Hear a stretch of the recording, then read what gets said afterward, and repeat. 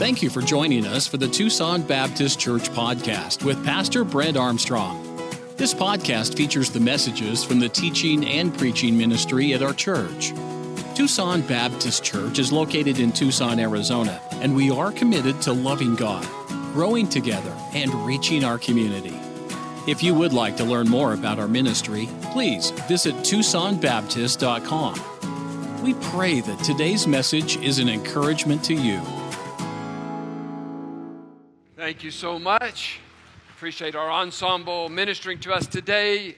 Ushers, if you'll help me and you go ahead and make your way forward. And if you need a handout this morning, you'd like to follow along with the message, and we'll be in the book of 1 John chapter number 1. So take your Bibles, go to 1 John chapter number 1. And as you do that, if you will take the notes, get out a pen. Let's take some good notes this morning. Be right there with the pastor as he's preaching, and try your very best to avoid distractions. And let's all learn something from God's Word this morning. Thank you so much, men, for your help. In just a few moments after the message, we'll observe the Lord's Supper as a time that we do 4, 5, or 6 times a year out of honor and respect to the command that Jesus told us, and that is, as often as you do it in remembrance of me. And so we'll do that here right at the end of the message. 1 John chapter number 1, as we continue in our series of messages, as we preach verse by verse, word by word, and where necessary, phrase by phrase in the book of 1 John. I read some time ago a story about a U.S. Navy vessel that was caught in a storm. And the first officer happened to be at the helm that night, and way out in the distance, he saw the light of a ship that seemed to be coming straight toward their ship. And he immediately called that other ship on the radio, and he said this is the first officer calling to inform you that you're on a collision course with us. You must change your heading. The ship radioed back, negative, you change your course. As we know, big ships, they can't swerve like a little small sports car. And the first officer replied, urgently, you must move over, for this is a vessel of the United States Navy. The mysterious ship replied, I won't move. You must move. And this infuriated the first officer. He awakened the captain, and the captain said, I am the captain of a U.S. battleship. According to maritime law, I order you to divert your course. The voice came back over the radio. I am the watchman of a lighthouse. I cannot move. You must change your course.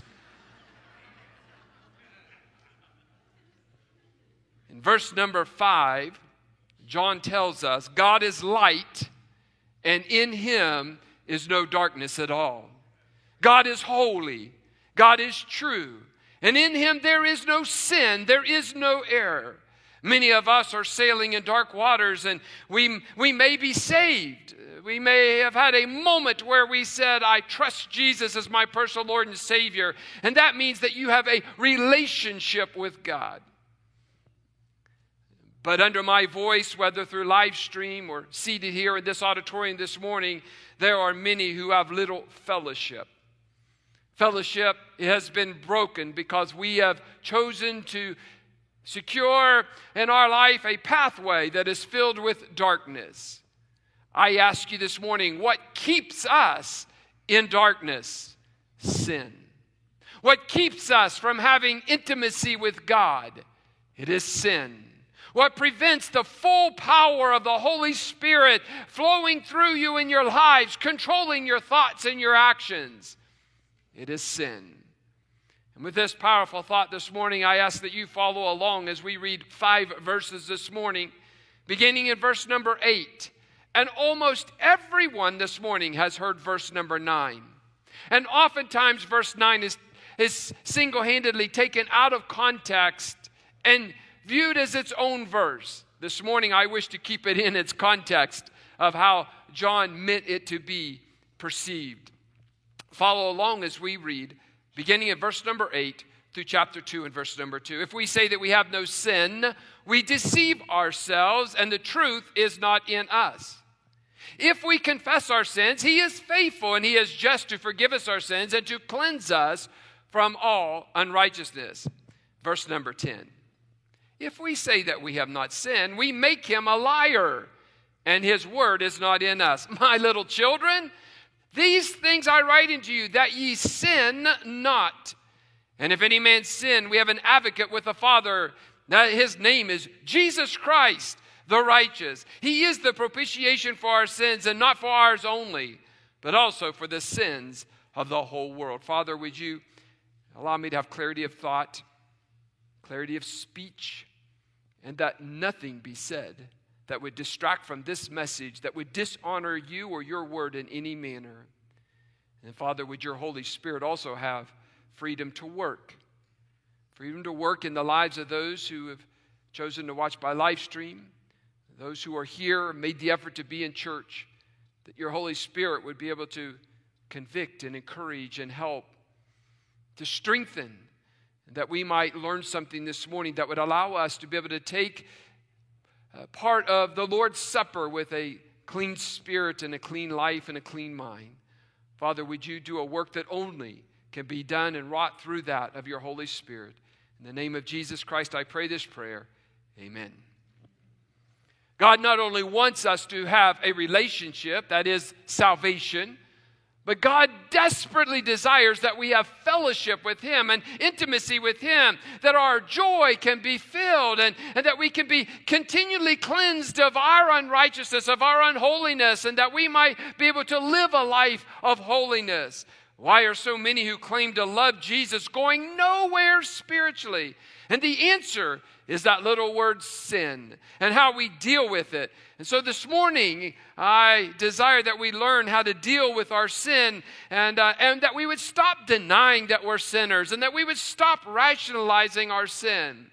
In this passage of Scripture, I see two shortcomings that John writes about. The first shortcoming is this. He says it. We deny our sin. We deny that we are a sinner. I have met Christians who said, I no longer am a sinner. We deny our sin. And John says that's a problem. You see, denying sin is self-deception, and we see this in verse number 8. If we deny our sin, we are deceived. The Bible says when we walk in the light of God's truth, we're open, we're honest with God and ourselves, and we continually examine ourselves in light of our sin, of our failings, and of our flaws. Not all believers walk in the light. Instead of honestly, openly admitting their sins, they deny them and they dance and walk in darkness. John begins verse 8 with this little phrase, if we say. You'll see this same phrase in verse number 6 where he writes about those who are deceived as they walk in darkness. And you'll see it again in verse number 10 where he describes the deception of rationalizing sin. He says, if we say that we have no sin, or that is the ability to sin. I hear some of you saying already this morning, you're saying, wait a minute, Pastor, we know that John is writing to Christians, to believers. What believer would ever say that he has no sin or the ability to sin? Oh, I can think of at least 3 types of believers, people who say they're Christians, who deny their ability to sin. The first group is this. There are some Christians who have bought the lie of false teachers. Now, very, very briefly, we have to understand the culture and context of who John was writing to and about. John was dealing with a false religion known as Gnosticism. It taught that man's spirit was pure and his body sinful, and therefore real sin was an impossibility since man was inwardly good and perfect. May I just say, none of us are inwardly good and perfect this morning. Though Gnosticism as a religion has long since died, its errors are still seen in the philosophy of relativism today. Relativism states this: just because something is wrong for you does not mean it is wrong for me. In other words, there are no absolute truths. Light and darkness are figments of our imaginations. Good and evil are merely superstitions. Therefore, there is no sin. I ask you this morning, have we seen that even this week in our own country? There are those who say good is evil and evil is good. We're living in this right now. There are no absolute truths. May I just tell you, the Bible is full of absolute truths. And no matter what this society may teach or try to teach you, may I just remind you that the Word of God is replete with absolutes. In teaching, this teaching is widespread throughout our culture. In fact, in the book, The Closing of the American Mind, the author Alan Bloom, he writes this: there's one thing a professor can be absolutely certain of. Almost every student entering the university believes or says he believes that truth is relative. God help us that that's what's going to take place in this generation and the next generation and succeeding generations. In Right from Wrong, Josh McDowell writes, 70% of today's generation, both church and non-church youth, claim that absolute truth does not exist, that all truth is relative. Nothing can be known for certain except the things that you experience in your own life. In other words, they don't believe that anything can be definitively defined as right or wrong. This is why teenagers shoot down their fellow students in cold blood. This is why abortion is available on demand. This is why violence is entertaining. People today do not know right from wrong. God help us. In fact, the only sin our modern culture recognizes is the sin of intolerance, judging others according to our personal beliefs. May I just say this morning, and I do not want there to be any doubt about it, that Tucson Baptist Church and this pastor says this: sin is very real.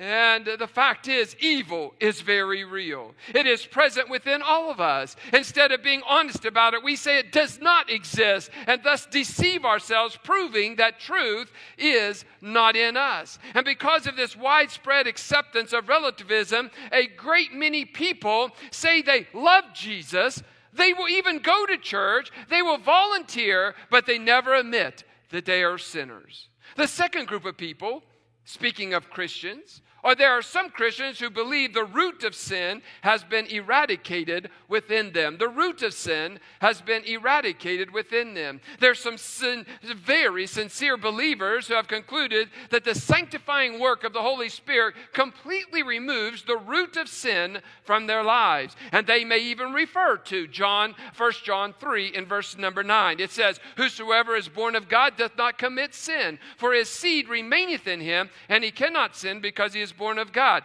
Please come in a couple weeks. I will show you that your thinking is heretical when we actually do an in-depth study on this verse.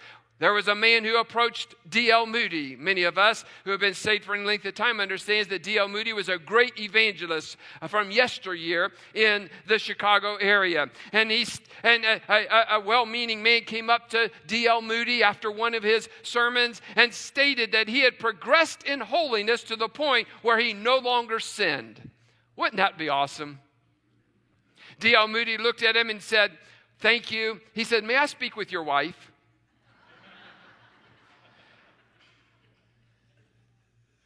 Number 3, there are some Christians that we may have met who believe that they have so mastered the flesh that they cannot sin.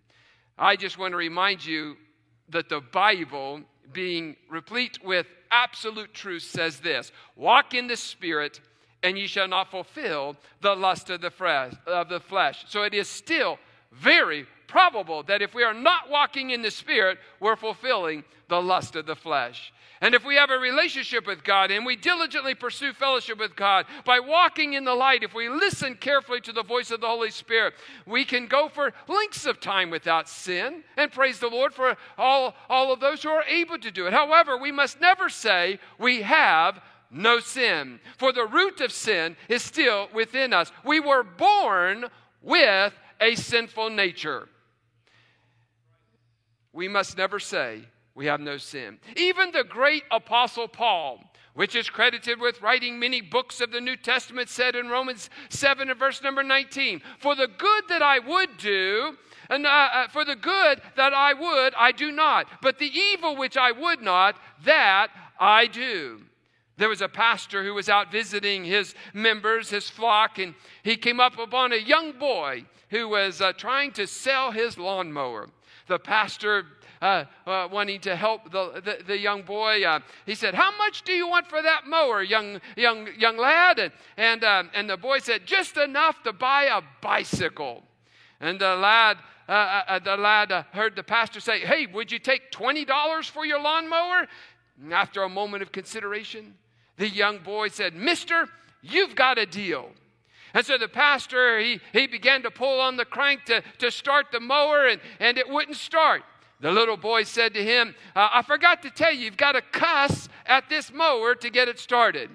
And the pastor said, son, I've been a Christian for 40 years and a pastor for 30 years. And I've never, ever said a cuss word in all of those years. And so he went about trying to start the mower. The boy said this, Pastor, you keep pulling on that rope and it'll all come back to you. I tell you that we all have a sinful nature. We all have the propensity to sin. In this life, we will never be fully removed from the power of sin. So, we get to verse number 9. If you've been sleeping or your mind's been drifting and you've been wondering and you say, well, I know I'm a sinner, I don't need to listen. I want everyone to please give careful attention to verse number 9. It's one of the greatest verses in all of the Word of God. But it's often misrepresented. I want to explain to you what this verse actually means. And here's what the Bible says. Confessing sin brings about cleansing. Confessing sin brings about cleansing. How do we stop this self-deception? How do we grasp this truth? How do we come to walk in the light? John says in verse number 9 that we must confess our sins. So what in the world does that word mean? Confess. Confession does not mean to ask forgiveness. May I just give you something that'll just make your heart race, that'll make your adrenaline go up, that'll make you want to clap? May I just tell you this? Christ's atoning work on the cross provided all forgiveness for our sins, past, present, and future. You've already been forgiven of your sin. Hallelujah this morning. But confession is this. It is to see our sins honestly. Fess. We have to fess up. That word con means with. So confess, it then means to say with God or to agree with God concerning our sin. Note that we're not to confess sin in general. We are to confess our sin. It's easy to agree with God about someone else's sins, but difficult to agree with Him about our own sin. The Bible says here we should not say, Lord, if I sin today, but Lord, I did sin today. And when I did this, confession is the opposite of denial. What happens when we confess our sins? Did you read that as we were going through this? John tells us that God is faithful. God is just to forgive us of those sins, to cleanse us from all unrighteousness. So what does it mean? God is faithful to His promises. God is faithful to His nature. He is just in that He does not merely overlook our sin. Jesus had to pay for our sin. Thankfully, He did that. Forgiveness is what Jesus brought to us on the cross. He is our propitiation, and we'll talk about that in a moment. But forgiveness deals with the debt that Jesus already paid. Cleansing refers to removing stain. Cleansing refers to removing the tint of that stain. A couple years ago, my wife bought me a new long sleeve white T-shirt. It was a white dress shirt. Excuse me. It was one of those heavy cotton, woven really tight. It was a great white shirt. I had only worn it once or twice when I put my pen in my pocket and I forgot to put the cap on. I didn't know it, but as each minute went by, that stain began to grow. Can anyone relate to that ever happening? So I had this thank you, Pastor David. I had this stain right there where the pen was in my pocket. Oh, she washed it, she scrubbed it, and she could not get the stain. Oh, it got a little fainter, but she could not get the stain out of that t-shirt. Time out. Please do not tell Shelley and I how to get stains out of clothes. I know that I know we're going to get all kinds of recommendations. Now, if you use this or you use that, you could get it stained out. Today, it's in the back of the closet, and so whenever I wear a sweater, I'll wear that shirt. So if I'm wearing a sweater, I'm wearing the stained shirt, okay? So it's all good. I tell you that illustration for this. Don't miss this. May I share a great truth with you this morning? God won't allow a sin stain to put you in the back of the closet. To have to be covered up later. You know, when he says he's going to cleanse, he's going to make it as if it didn't happen. As white as snow. Restored. Completely taken care of. All of us have been stained by our sins. So so let's stop denying the stains and let Jesus cleanse them. Jesus wants to cleanse all of our sins. Oh, I'm so thankful for the cleansing power and blood of the Lord Jesus Christ this morning. Quickly, shortcoming number 2 that I see in the passage of this scripture that we read this morning is that we rationalize our sin. We rationalize our sin. Some time ago, the Associated Press reported that Clifford Kurt, he was the president of the South Carolina Better Business Bureau. He was doing some research for a speech on ethics in the marketplace. And he discovered that the library's only book on business ethics had been stolen. I'm sure someone just borrowed it and forgot to take it back. We all have a penchant for rationalizing our sin. How do we do that? Well, we have many excuses for our sins. This should hit home to everyone who is listening this morning. Rationalizing sin is the most common failure in the Christian experience. Verse number 6 says we see a person who doesn't like what God's light reveals, so he stays away from it. In verse number 8, we see the guy who says he doesn't need God's light because he believes there is really no darkness in him at all. Here in verse number 10, a person says, if we say that we've not sinned, we make him a liar, and his word is not in us. Of course I know I can sin, but I simply don't sin. I'm not perfect. I have my failures, but I really haven't sinned. We rationalize and we make excuses. May I just say, rationalization is an evasion of reality. The ability to clothe wrong so that it looks right and evil so that it looks good. May I remind you of a verse that I referred to in the last couple of weeks in Isaiah chapter 5 and verse 20, a great verse to memorize. Woe unto them that call evil good and good evil. Woe unto them. I'm saying, oh yes, we can say that applies to Washington, D.C. That applies to the State House in Arizona. But folks, we don't live there. We live here in Tucson. Woe unto those in Tucson who call evil good and good evil, that put darkness for light and light for darkness. Oh, we rationalize our sin by substituting other less offensive words. What the Bible calls sins, we describe as weakness, frailty, addiction, a genetic disorder. In other words, we see prejudices, but we have convictions. Others have conceit. We have confidence. Others are lazy. We're busy. Others can't control their temper. We show righteous indignation. Church members get angry. Pastors become grieved in their spirits. May I just say, you could put hydrochloric acid in a 7-Up bottle, but it doesn't change the reality. Folks, we are sinners, and we're in need of Jesus Christ. We rationalize our sin with feeble excuses. We blame stress when we're irritable and short-tempered and impatient.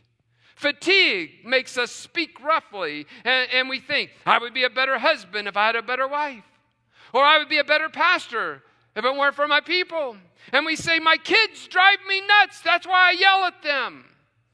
And I am the way that I am because of my parents.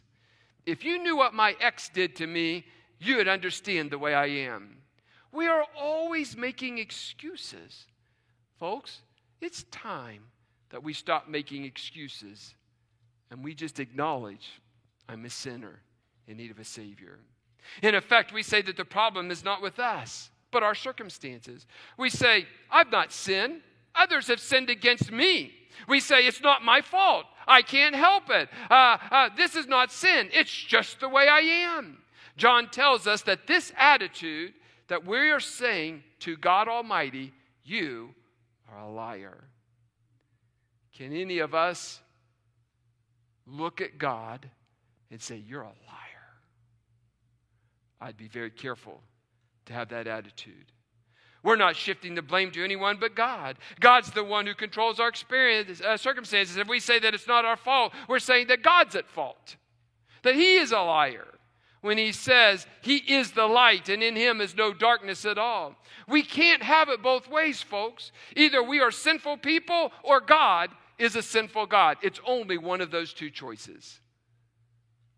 In verse number 1 of chapter 2, we have an advocate, though, for our sins. We have to acknowledge I'm a sinner, but may I just tell you, there's a way out. We have an advocate. John says, my little children.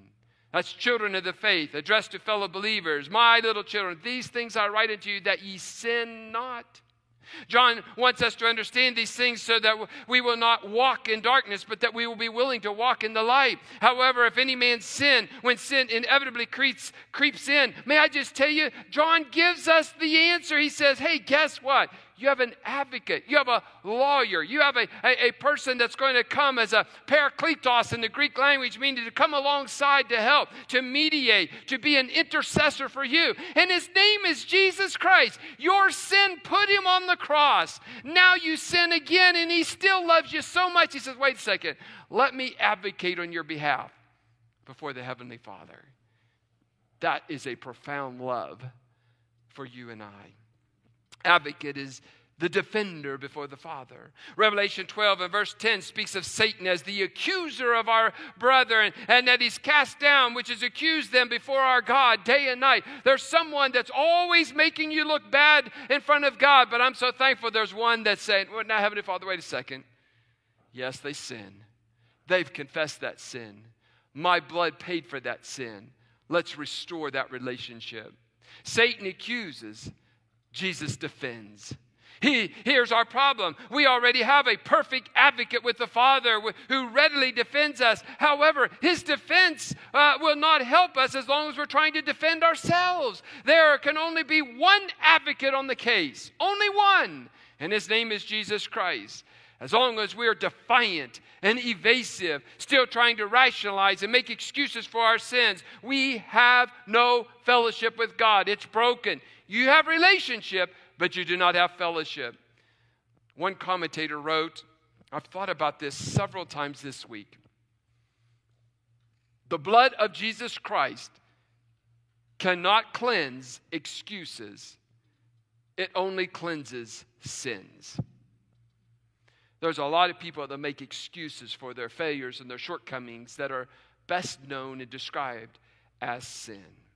And finally this morning, there's a word that none of us have used this week unless we actually were reading the Word of God. We have a propitiation for our sins. We see this in verse number 2. John wants us to always remember that Jesus is the propitiation. Propitiation means atonement, the appeasement, the atoning sacrifice. And in verse number 9 of chapter 1, it says, God is faithful and just. God cannot merely overlook our sin. Justice requires that someone pay. John gently reminds us that someone has paid for our sins in full, and His name is Jesus Christ. In 2 Corinthians 5 and verse 21, for He hath made Him to be sin for us, who knew no sin, that we might be made the righteousness of God in Him. When the enemy accuses me before the Father, Jesus says this to my Heavenly Father, Brent belongs to me. Yes, he sinned, but I've already paid for every one of his sins on the cross. That's an overwhelming thought. That the one who died for me is still defending me before my Heavenly Father. Not only did Jesus pay for my sins, but he paid for the sins of the whole world. And everyone is a sinner, alienated from God. However, anyone who believes can receive Jesus' payment for his or her sin. In South America, there's a tribe in the Amazon that has a I'm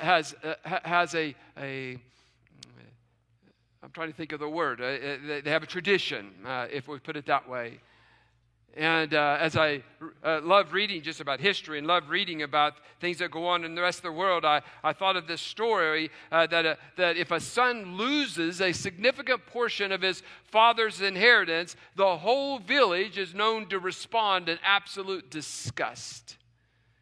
And what happens is the tradition says that they take clay vases that are filled with stones and they go to this son's home and they call him out of his hut. And one by one, the villagers, they shatter their clay pots on the ground before him with all of the stones falling on the ground. And symbolically, they are saying this: you broke the trust of the Father who gave you your inheritance. Now we break our relationship with you.